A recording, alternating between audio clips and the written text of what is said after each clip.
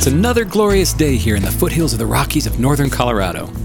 Hey there, Brett here to bring your daily dose of nature-filled mindfulness, the best 10 minutes of your day. Welcome to Mountain Zen Den, the place to connect with nature for personal growth and simplicity in your life, naturally. I'm grateful you decided to join us today. Come on in. It's Walden Wednesday here at Mountain Zen Den, and that means we'll be reading from, or rather, I like to think of it as visiting, Walden by Henry David Thoreau. But before we do, we're going to talk just a little bit about practicing presence. You know, meditation has hit the mainstream big time as a primary way to deal with all the pressures, stress, and anxiety that comes with life. It's also a great tool for achieving and enhancing relaxation, focus, and productivity.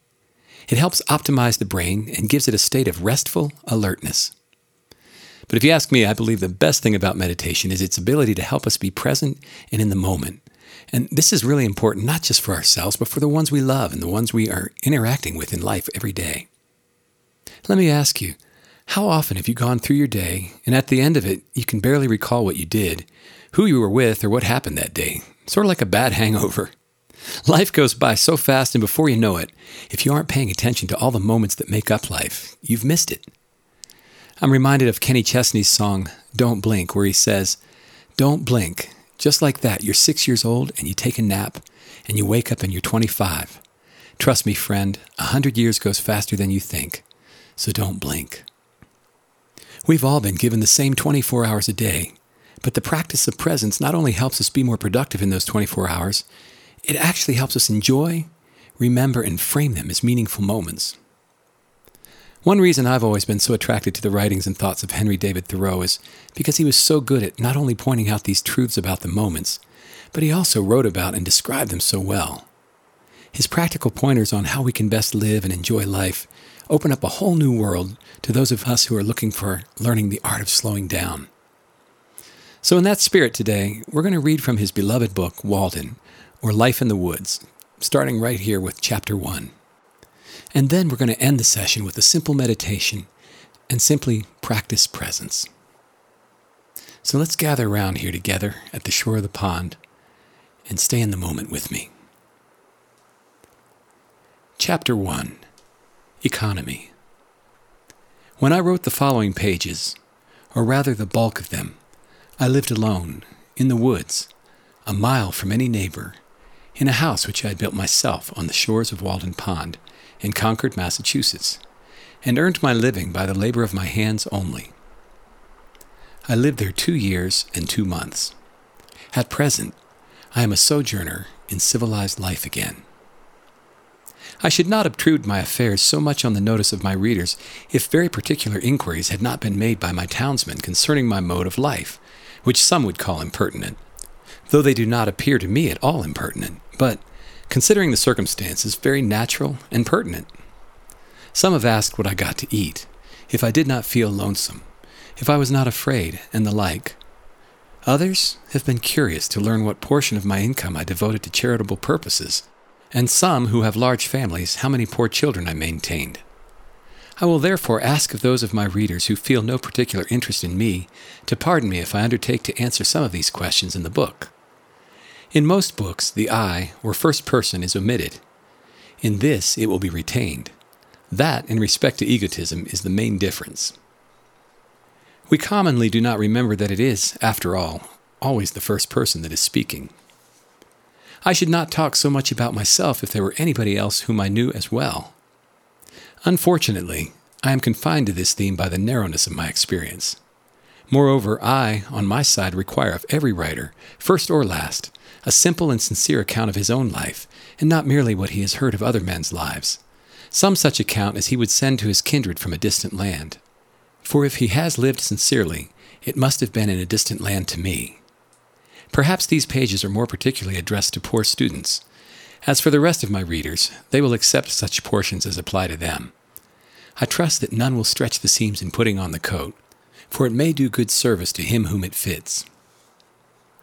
I would fain say something, not so much concerning the Chinese and Sandwich Islanders as you who read these pages, who are said to live in New England. Something about your condition, especially your outward condition or circumstances in this world, in this town, what it is, whether it is necessary that it be as bad as it is, whether it cannot be improved as well as not.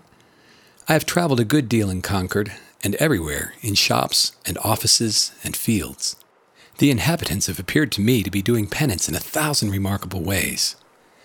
What I have heard of Brahmins sitting exposed to 4 fires and looking in the face of the sun, or hanging suspended with their heads downward over flames, or looking at the heavens over their shoulders until it becomes impossible for them to resume their natural position, while from the twist of the neck nothing but liquids can pass into the stomach, or dwelling chained for life at the foot of a tree, or measuring with their bodies, like caterpillars, the breadth of vast empires, or standing on one leg on the top of pillars. Even these forms of conscious penance are hardly more incredible and astonishing than the scenes which I daily witness. The 12 labors of Hercules were trifling in comparison with those which my neighbors have undertaken, for they were only 12 and had an end. But I could never see that these men slew or captured any monster or finished any labor. They have no friend Iolaus to burn with a hot iron the root of the Hydra's head, but as soon as one head is crushed, 2 spring up. I see young men, my townsmen, whose misfortune it is to have inherited farms, houses, barns, cattle, and farming tools, for these are more easily acquired than got rid of. Better if they had been born in the open pasture and suckled by a wolf, that they might have seen with clearer eyes what field they were called to labor in. Who made them serfs of the soil? Why should they eat their 60 acres when man is condemned to eat only his peck of dirt? Why should they be digging their graves as soon as they are born? They have got to live a man's life, pushing all these things before them, and get on as well as they can. How many a poor immortal soul have I met nigh crushed and smothered under its load, creeping down the road of life, pushing before it a barn 75 feet by 40, its Augean stables never cleansed, and 100 acres of land, tillage, mowing, pasture, and woodlot. The portionless, who struggle with no such unnecessary inherited encumbrances, find it labor enough to subdue and cultivate a few cubic feet of flesh. But men labor under a mistake. The better part of the man is soon plowed into the soil for compost. By a seeming fate, commonly called necessity, they are employed, as it says in an old book, laying up treasures which moth and rust will corrupt, and thieves break through and steal. It is a fool's life, and they will find when they get to the end of it, if not before. All right, let's take a few moments just to practice being present for the day, right here and now, with only one thought: presence. So get comfortable and take 3 deep cleansing breaths, and exhale any negative energy that may have been building up inside of you throughout your day. As you do, draw your attention inward. Allow your mind to quiet down, and enjoy the satisfaction of the peace deep within, just below the surface. Imagine a pond or lake or the ocean, which may be all stirred up and choppy on the surface. Just below the roiling, crashing waves is a calm, still, and tranquil world, unmoved, uninterrupted, and undisturbed. Now, just breathe, allow, and be present.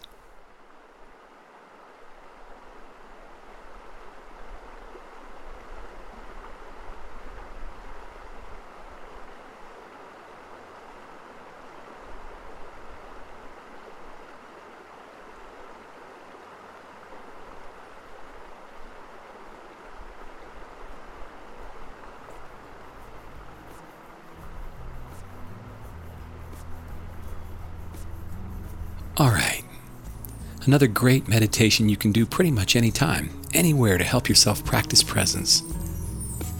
When things get a little crazy throughout your day, come back to the moment and just remember to practice being present. A great way to be present is simply to ask yourself, am I present? The moment you do, you become present. Try it and see if it's not true. It's a great little habit to get into. So our quote for the day is by Thich Nhat Hanh, and he says, "When you love someone, the best thing you can offer is your presence. How can you love if you are not there?" I agree, and I add to that, how can you live if you are not there? So today, be there for yourself and for the ones you love. Remember, life is a gift, nature's a gift, and you are a gift back to the world. See you back here tomorrow.